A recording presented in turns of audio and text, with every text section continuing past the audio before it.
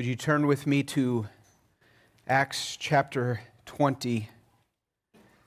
And we're going to begin in verse 17 in just a minute to the end of the chapter.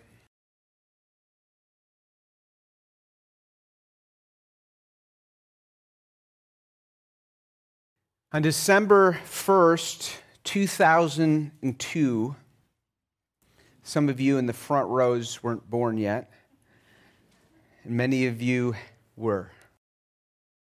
I preached my first sermon as a senior or a lead, or I guess at that time, a solo pastor. Other than my time at Northland at the college, my life as an adult since that time has been Sunday after Sunday, week after week, preaching or preparing for Sunday morning sermons. Began here 8 years ago in fall of 2015.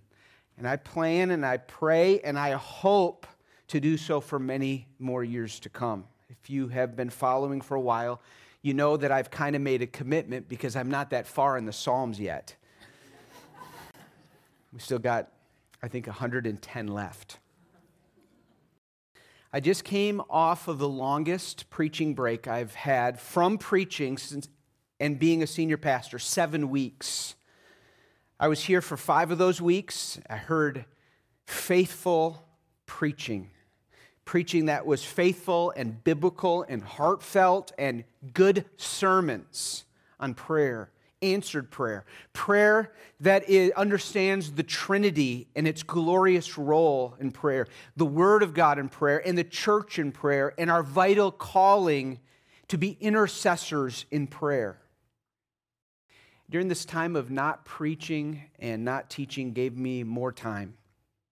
While I was involved in certain meetings and elder meetings and some counseling and some visits, the weight of studying and writing sermons on a weekly basis was lifted, and there was a lot more time for walks and for praying and for listening to sermons and listening to books, fiction and nonfiction, a lot more family time in Wisconsin and Minnesota. Thankful.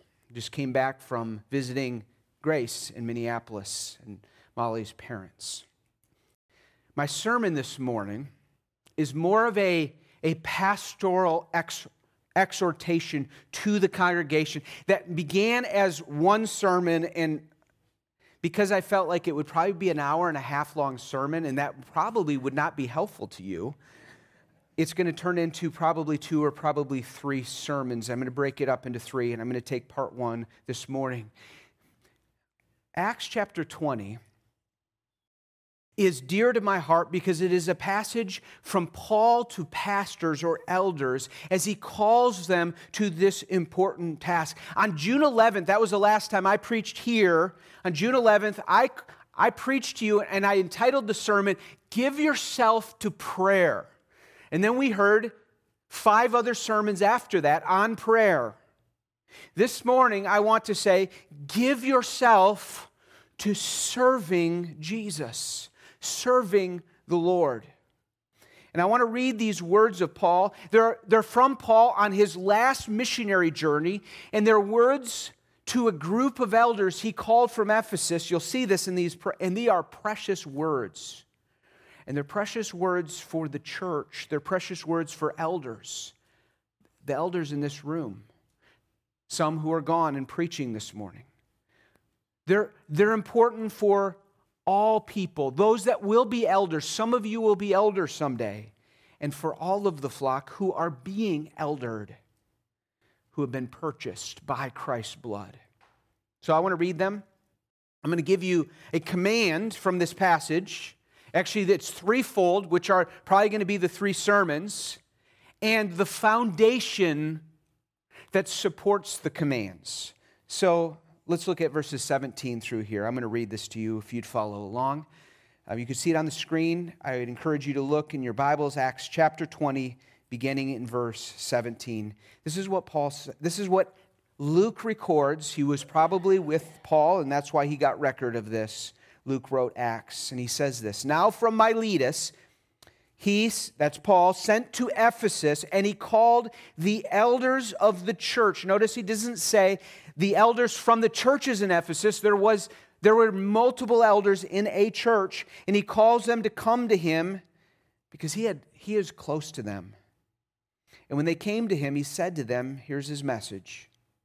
You yourself know how I lived among you the whole time from the first day that I set foot in Asia, serving the Lord with all humility and with tears and with trials that happened to me through the plots of the Jews. How I did not shrink from declaring to you anything that was profitable and teaching you in public and from house to house, testifying both to Jews and to Greeks of repentance toward God and of faith in our Lord Jesus Christ. Now, behold, I'm going to Jerusalem, constrained by the Spirit, not knowing what will happen to me there, except that the Holy Spirit testifies to me that in every city that imprisonment and affliction await me. But I do not count my life as of any value, nor as precious to myself, if only I may finish my course and the ministry that I've received from the Lord to testify to the gospel of the grace of God. And now, behold, I know that none of you among whom I have gone about proclaiming the kingdom will see my face again.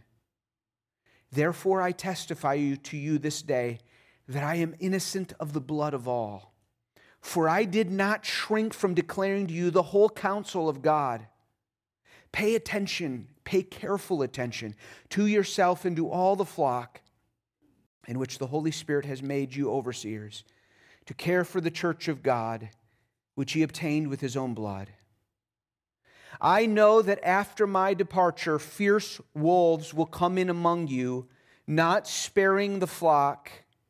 And from among you, your own selves will arise men speaking twisted things to draw away the disciples after them.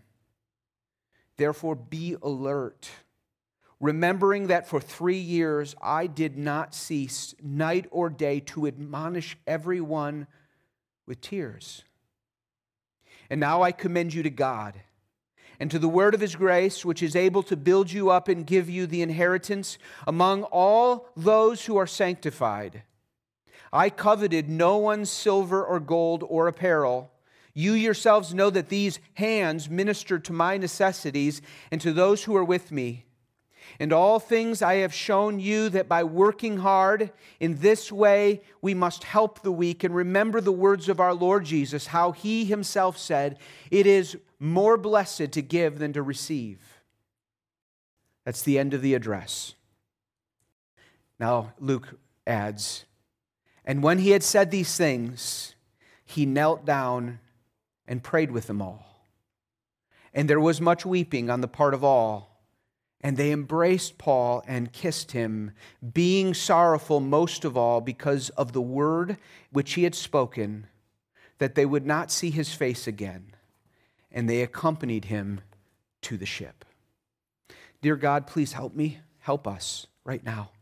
Most of all, I pray that you would help us to see Jesus and help us to see the glory of serving Jesus Christ our Lord. It's in his name I pray. Amen.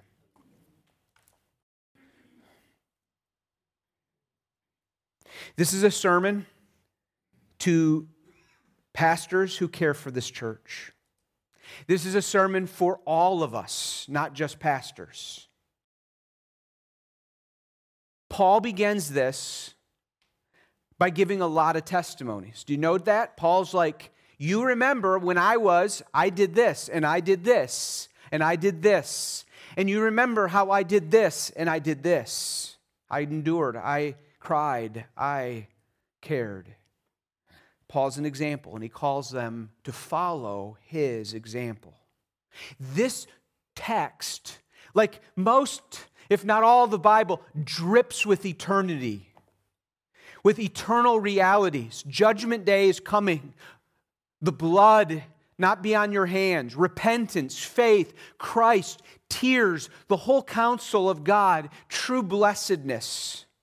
Friends, I'm reminded life is so short and eternity is long, and heaven is more glorious than we could imagine. We sing about it, but we can't even get close to understanding its reality. And hell is far more horrific and horrible than we could ever imagine, and it's real.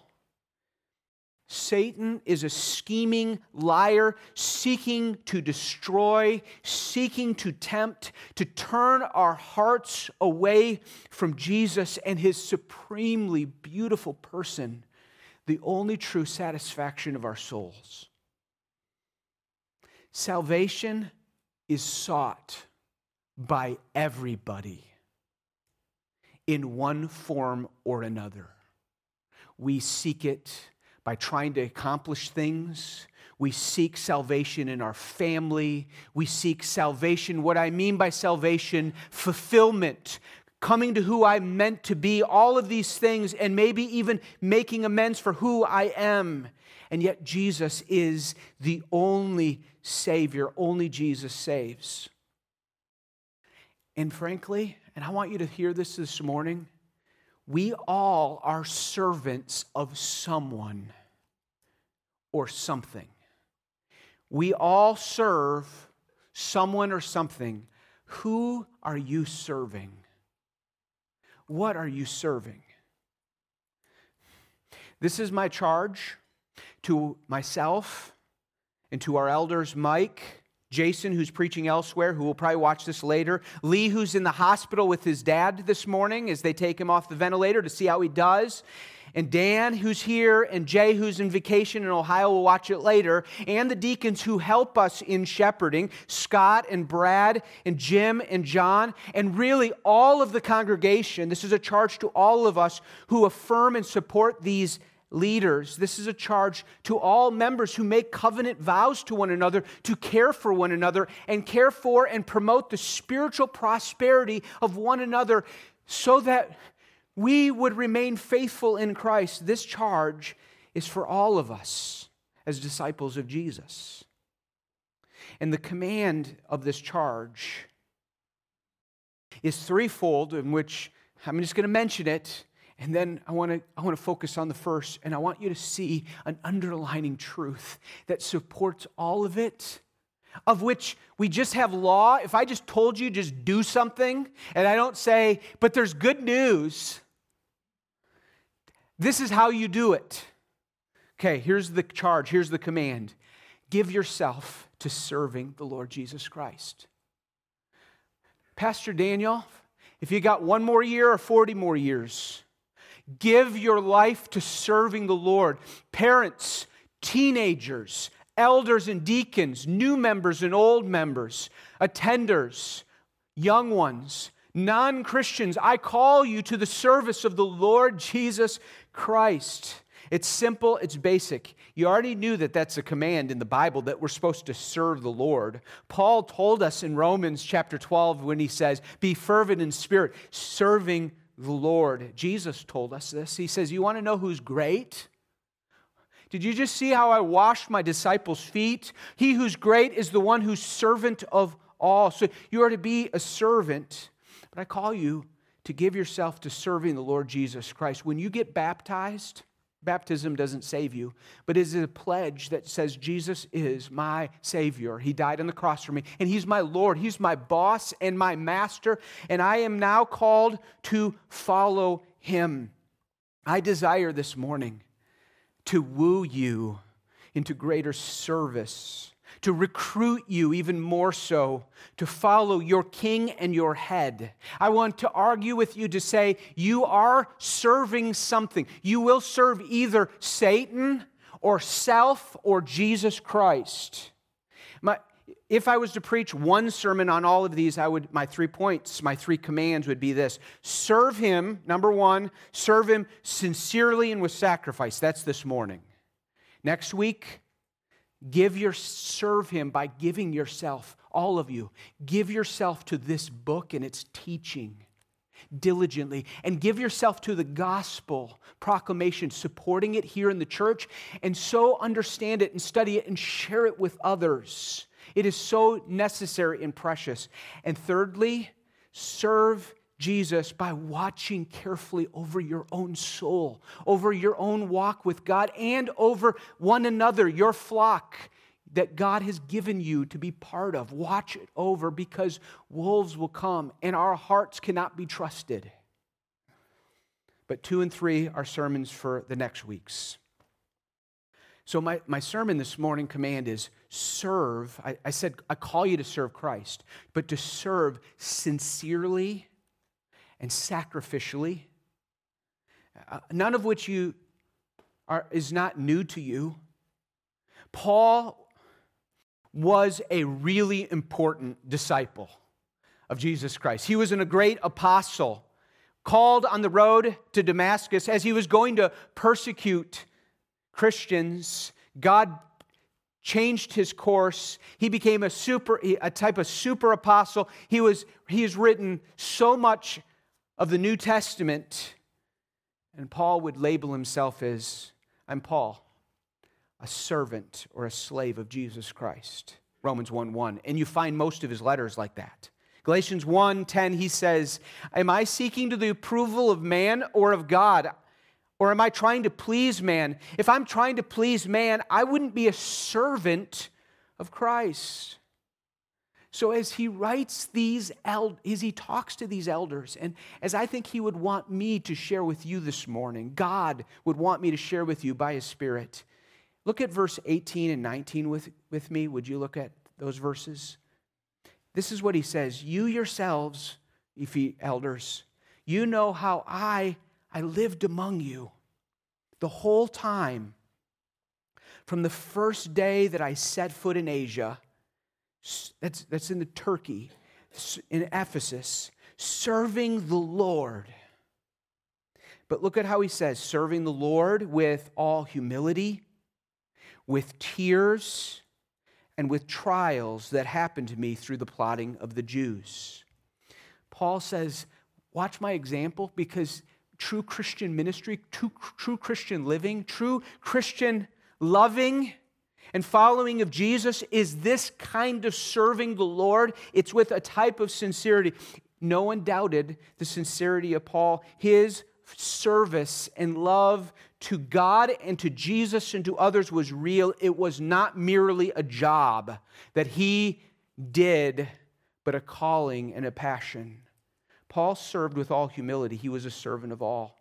He's going to write the Ephesians, and he had written them, or the Philippians, and he says, Philippians, don't do anything out of selfish ambition, but in humility count others more important or significant than yourselves. Let each of you look not to your own interests, but to the interests of others. And as he writes to them, he says, don't you remember when I was there for all of these years, I served you with all humility. I was an apostle, and you saw me roll up my sleeves. And at the end of this passage, he says, I didn't covet any silver and gold. I didn't demand even a salary, even though I could have demanded a salary. Instead, I worked so hard as a tent maker, and I worked so that I could pay for my own needs, and I even gave to the poor, and I worked so hard because I wanted you to see how important this work is. I took on the job of a slave or as a servant so that you would see how important, because this is precious to me. And he says, oh, I hope you see this. I hope you see the type of service you are called to.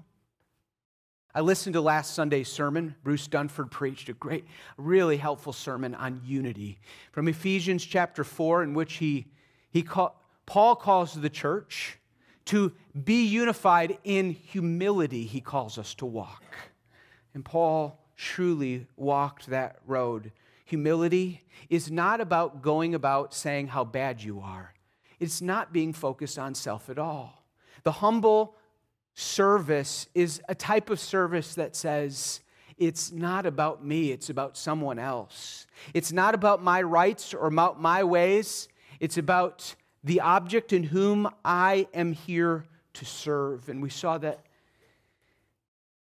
Paul viewed himself not with rights, but with a debt or an obligation. I pray that I would, as a pastor, I pray that we as elders and deacons, I pray that you as a member would look at your calling and would say, okay, God has helped me along so far, but oh God, help me to renew my service vows to you today.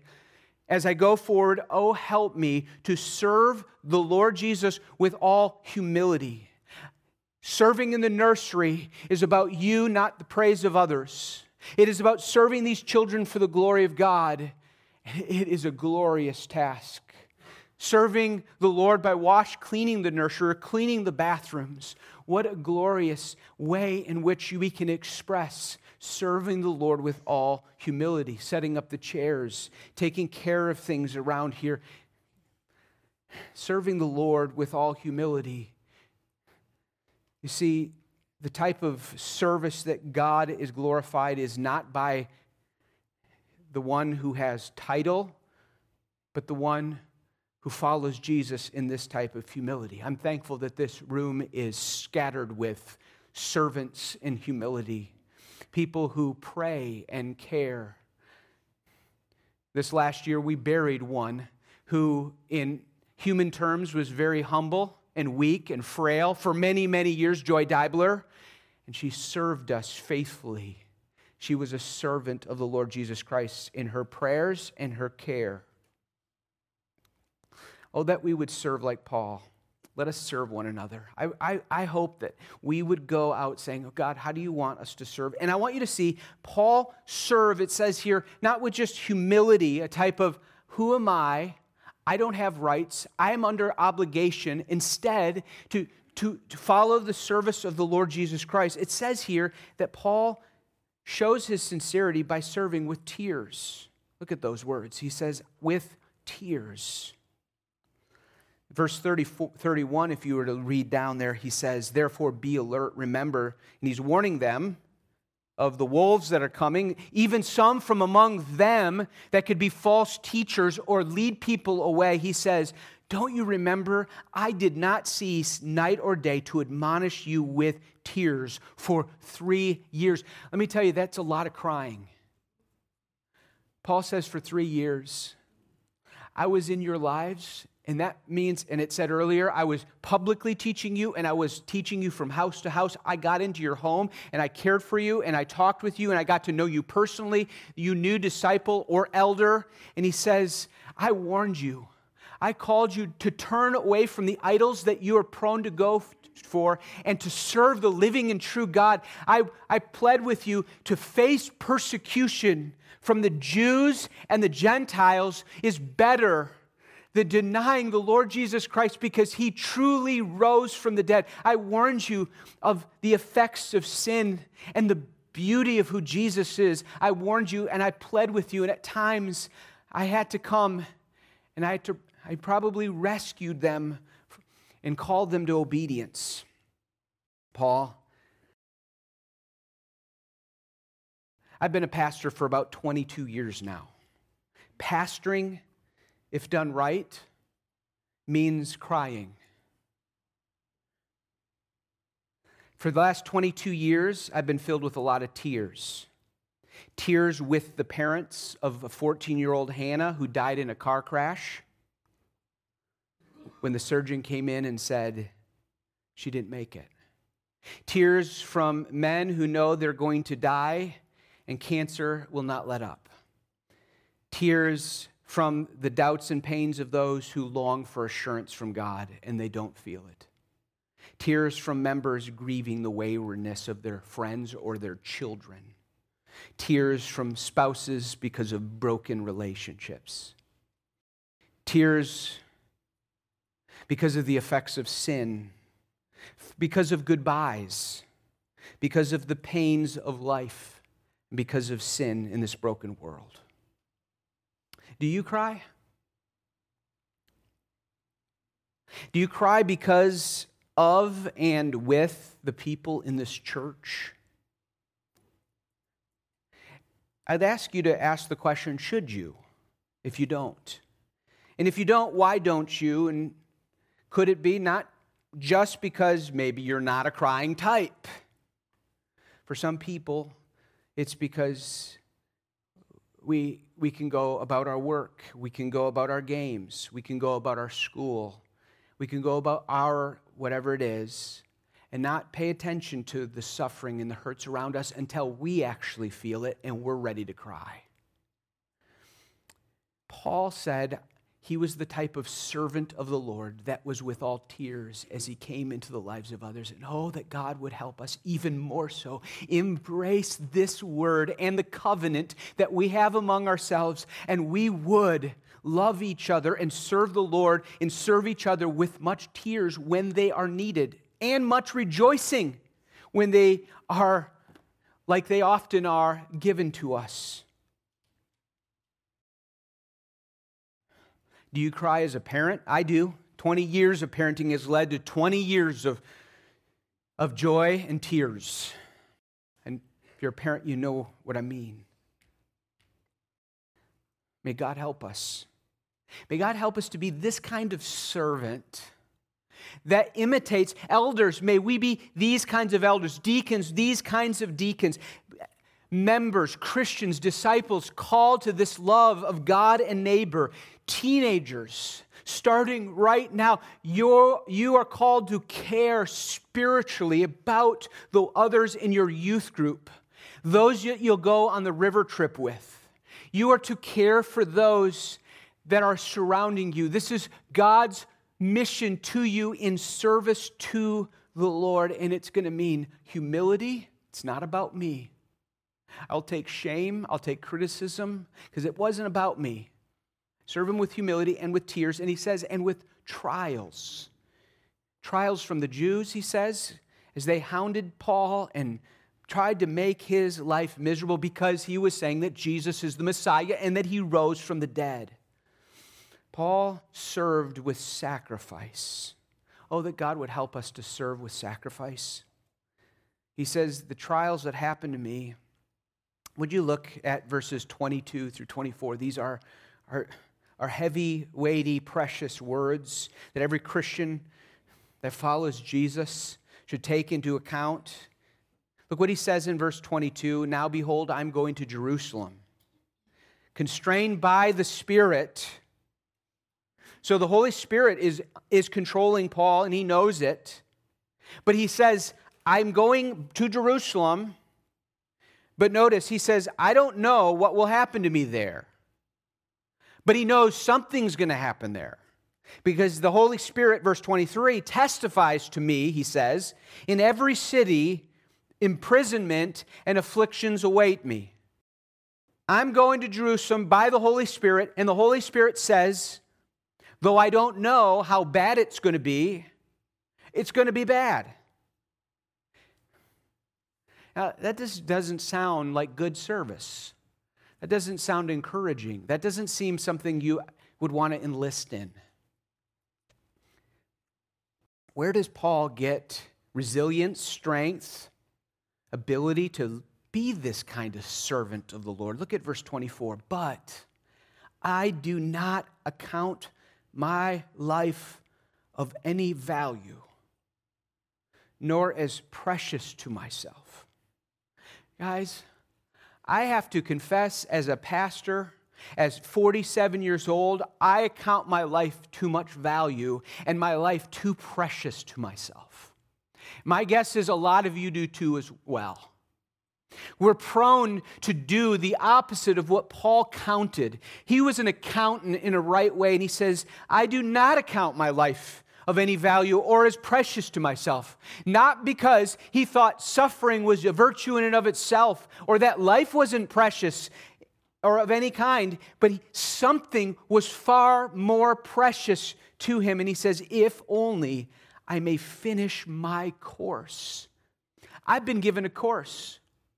That's what this life is about. I've been given a course to go through. I've been given a job, a mission, and ministry. I received it from the Lord Jesus, and that is to testify of the gospel, the good news of the grace of God. And while none of you here are apostles like Paul is, neither am I, and most of you aren't pastors called to preach regularly the gospel from a pulpit, all of us are disciples, and we can take a calling from this passage to say, I believe we are called to serve the Lord Jesus Christ with this kind of sacrifice as we cling to this reality that our mission is to finish the course in the ministry and to care about this gospel of grace spread to other people. I love how John Piper said this many years ago. I listened to an old sermon that he preached in the 80s, and he said this. Paul got this understanding, and so must we. Faithfulness is better than life. Faithfulness to God and to the Lord Jesus is better than life. That's what Paul believed, and he was convicted. Teenagers, faithfulness is better than life. Being faithful to God is better than popularity from your friends or from any other person that would come into your life. Paul served and was committed to Christ, even though he didn't know what was coming and he knew it probably wasn't good. But he knew someone who was greater, who had called him on a mission, and he knew the gospel of grace couldn't be restrained in his mouth and in his life, and he was about a mission, so much so that he would write to the Philippians and he says, "Indeed, I count everything as loss for the surpassing worth of knowing Christ Jesus my Lord. I count everything as loss, and I consider all the things that I once counted valuable and precious and gain, and I count them as nothing that I may gain Christ." He says, it's my eager expectation in chapter 1 to not be ashamed, but that with all courage, as always, Christ would be honored in my body, whether by life or by death. For me to live is Christ, and to die is gain. Now, what kind of person talks that way unless Christ has a restraining, empowering, overwhelming power over a person? Because Paul says that in the same words, and he says, rejoice in the Lord always. I'm rejoicing. What a life I get to have to testify of the gospel of grace of the Lord Jesus Christ, which we'll talk about next week. Elders, myself included, serve the Lord this way. Serve the Lord with humility and with tears and with sacrifice. Our lives are of no value compared to the course that God has called us to. Deacons and members, all Christians, serve the Lord with sacrifice and sincerity and humility. Embrace and believe that faithfulness to Christ is better than life. It is an act of faith, truly, because it doesn't feel comfortable to sacrifice and to surrender comforts and things that we naturally consider precious. Congregation, the world needs Acts 20 Christians. Faithfulness is better than life Christians. Fathers and mothers who raise their kids this way, who show them that faithfulness is better than life. Singles, your status is not for you, but for Christ. Leverage it for God's glory. Your energy and your ability to work is for the Lord. Seniors, your retirement is not to go to sleep, which is what the word means, at least one of the definitions, or to just cease working, but to serve the Lord in a different kind of way. Parents, your family is to serve the Lord, not the American dream or your childhood or chasing a nostalgic thing. Those are vain things.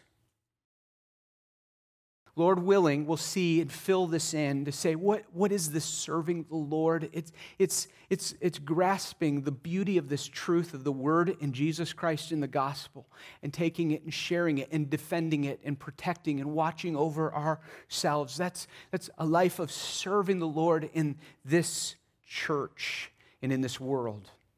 So I want to end with the foundation. If I end there, I think enough came out to say, there's gospel, there's good news. I gave a lot of command. The gospel is news, it's not command. It's a declaration of truth and your response to that truth. The good news is always God is glorious, and in Jesus Christ, He comes and brings people who, like us, are not glorious. Instead, we are so messed up in our sin, and He brings us into His family, rescues us, transforms us, loves us, never lets us go, and forever. And He all does that in Jesus Christ, His Son. I want to, the command is the tree with branches of fruit, of service to God, laying down your life, preaching the gospel, serving one another in the church. Where's the roots that can support that tree? Where's the roots that will actually bring nourishment so that the tree just doesn't fall apart after one exciting sermon and you go determined to serve the Lord and then you find it's hard and you give up? The only way is to understand this. You have been served. In Acts 17, when Paul comes to the people in Athens, and he says in verses 24 and 25, he said, God made the world and everything in it. He's the Lord of heaven and earth. He does not live in temples made by man. Listen to this. Nor is this God served by human hands as though he needs anything. Wow, that seems contradictory. Paul says he serves the Lord. Here it says he cannot be served by human hands. So what is it? And the point is, he's saying God doesn't need our service. It's not like he ever goes, boy, I need them, or else what am I going to do? Not at all. Our service to him is the reality of our response to him serving us first and foremost. You see, the only people that can truly serve the Lord Jesus Christ are those who have been gripped by his grace and know that Jesus Christ did not come to be served, but to serve and to give his life as a ransom for many. In this passage, the elders reflect on the reality I'm supposed to serve and sacrifice just like my mentor Paul did to me. He cried. I just remember when he was in my home and he cried and he wept and he pled with me to follow Jesus Christ. And the things that we've gone through, and he loved me this way. How much more does the Lord Jesus Christ love me? You see, Paul had been arrested on the way to a place where he was going to arrest Christians.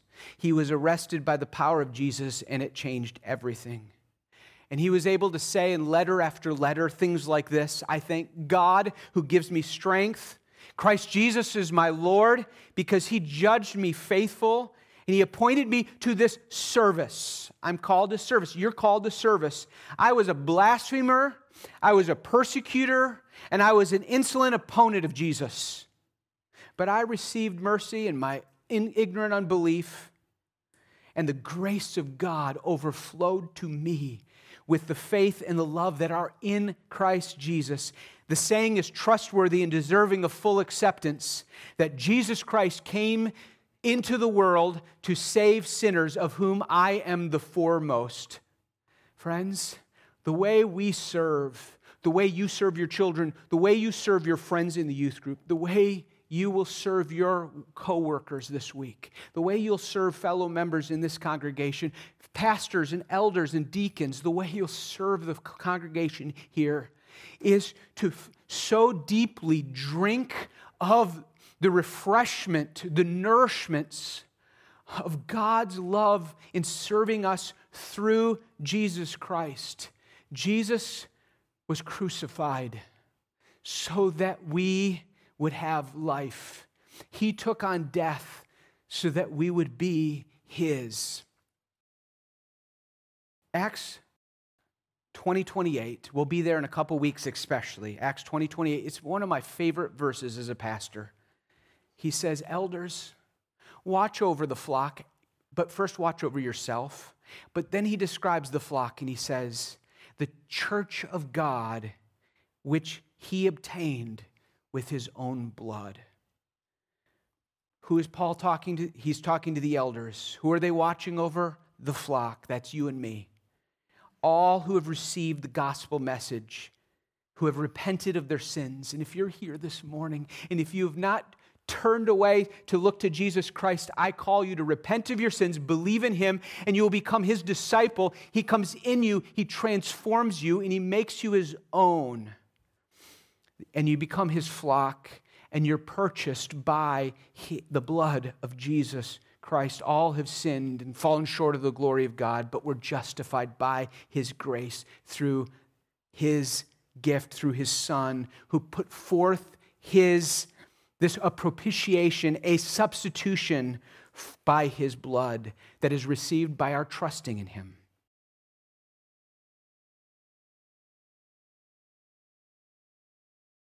This passage calls you to service. It calls you to humble, lowly, slave-like, sacrificial, not counting your life as precious servitude to one another today, this morning, this afternoon as you drive home. It calls you to that. In your life groups, talk about what does that mean? What does that practically mean? And how do I get the strength to do that? I got to look to Jesus Christ.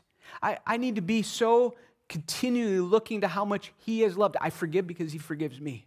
I give because he's given to me. I can't outgive him, and I'll enjoy his abundance forever. Paul knew that the best was yet to come, and he was able to say, this life is not precious because the one that's really precious is to come. And it's actually not a life other than connected to Jesus Christ, who is my treasure. I want to end with the final words of one of my favorite preachers. You've heard me quote him many times. It's Charles Spurgeon. He's known as maybe the best preacher that ever preached in the English language. He preached for over 40 years. He died at a very young age in his 50s. I don't think he knew he was going to preach his last sermon on this June 7th, 1891. He was preaching on David, and at the end of his sermon, this is the last paragraph of all his pulpit ministry.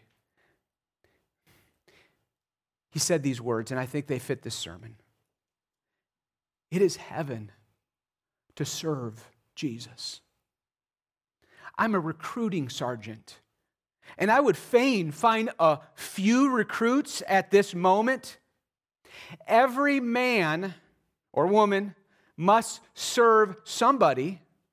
We have no choice as to that fact. Those who have no master are slaves to themselves. Depend on it.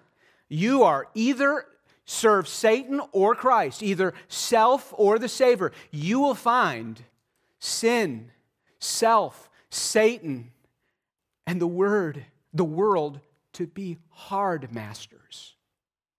But if you wear the livery of Christ, that's the costume, the uniform of Christ's servitude, you will find him so meek and so lowly of heart that you will find rest for your souls.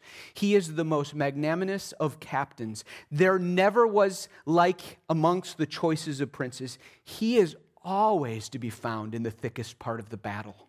When the wind blows cold, he always takes the bleak side of the hill. The heaviest end of the cross lies on his shoulders. If he bids us carry a burden, he carries it also. If there is anything that is gracious, generous, kind, and tender, yea, lavish and superabundant in love, you always find it in him. These 40 years and more have I served him. Blessed be his name. And I have had nothing but love from him. I would be glad to continue yet another 40 years in the same dear service here below, if it so pleased him. His service is life, peace, joy. Oh, that you would enter on it at once. God help you enlist under the banner of Jesus, even this day. Amen. Father, I pray that you would please renew my strength, my commitment as a pastor to Acts 20 type of pastoral ministry. I pray that you'd help our deacons and elders, our members, because all of us are called to this. I pray that it would happen among the church and in the youth group. I pray that it would happen at work. I pray that it would happen in our neighborhoods, businesses, and schools. I pray that it would be branches that go high and fruitful, wide, because they're deeply rooted in the love of Jesus Christ. I pray that we would be a people that would love Christ so much. Heaven is Christ. Pain with Christ is bearable. In fact, it displays him. Oh God, help us to that, we pray. Now God, I pray that this song that we sing, Yet Not I, but Through Christ in Me, would be a song of declaring to you, but also singing to each other the truth of who you are and what we've been called to. I pray that we would minister to each other as we sing this song, and you would be pleased. In Jesus' name, and God's people said, amen.